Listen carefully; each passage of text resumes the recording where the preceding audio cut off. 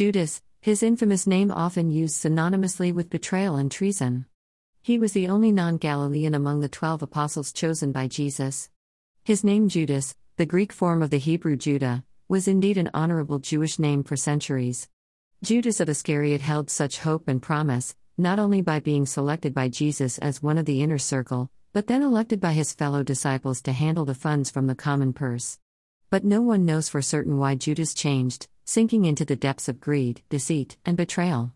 It wasn't that Jesus treated him differently. In Matthew 10:1-4 we see Jesus calling the 12 to him and giving them all authority over unclean spirits to cast them out and to heal every kind of disease and affliction. And even to the end, in the Garden of Gethsemane, Jesus called Judas friend.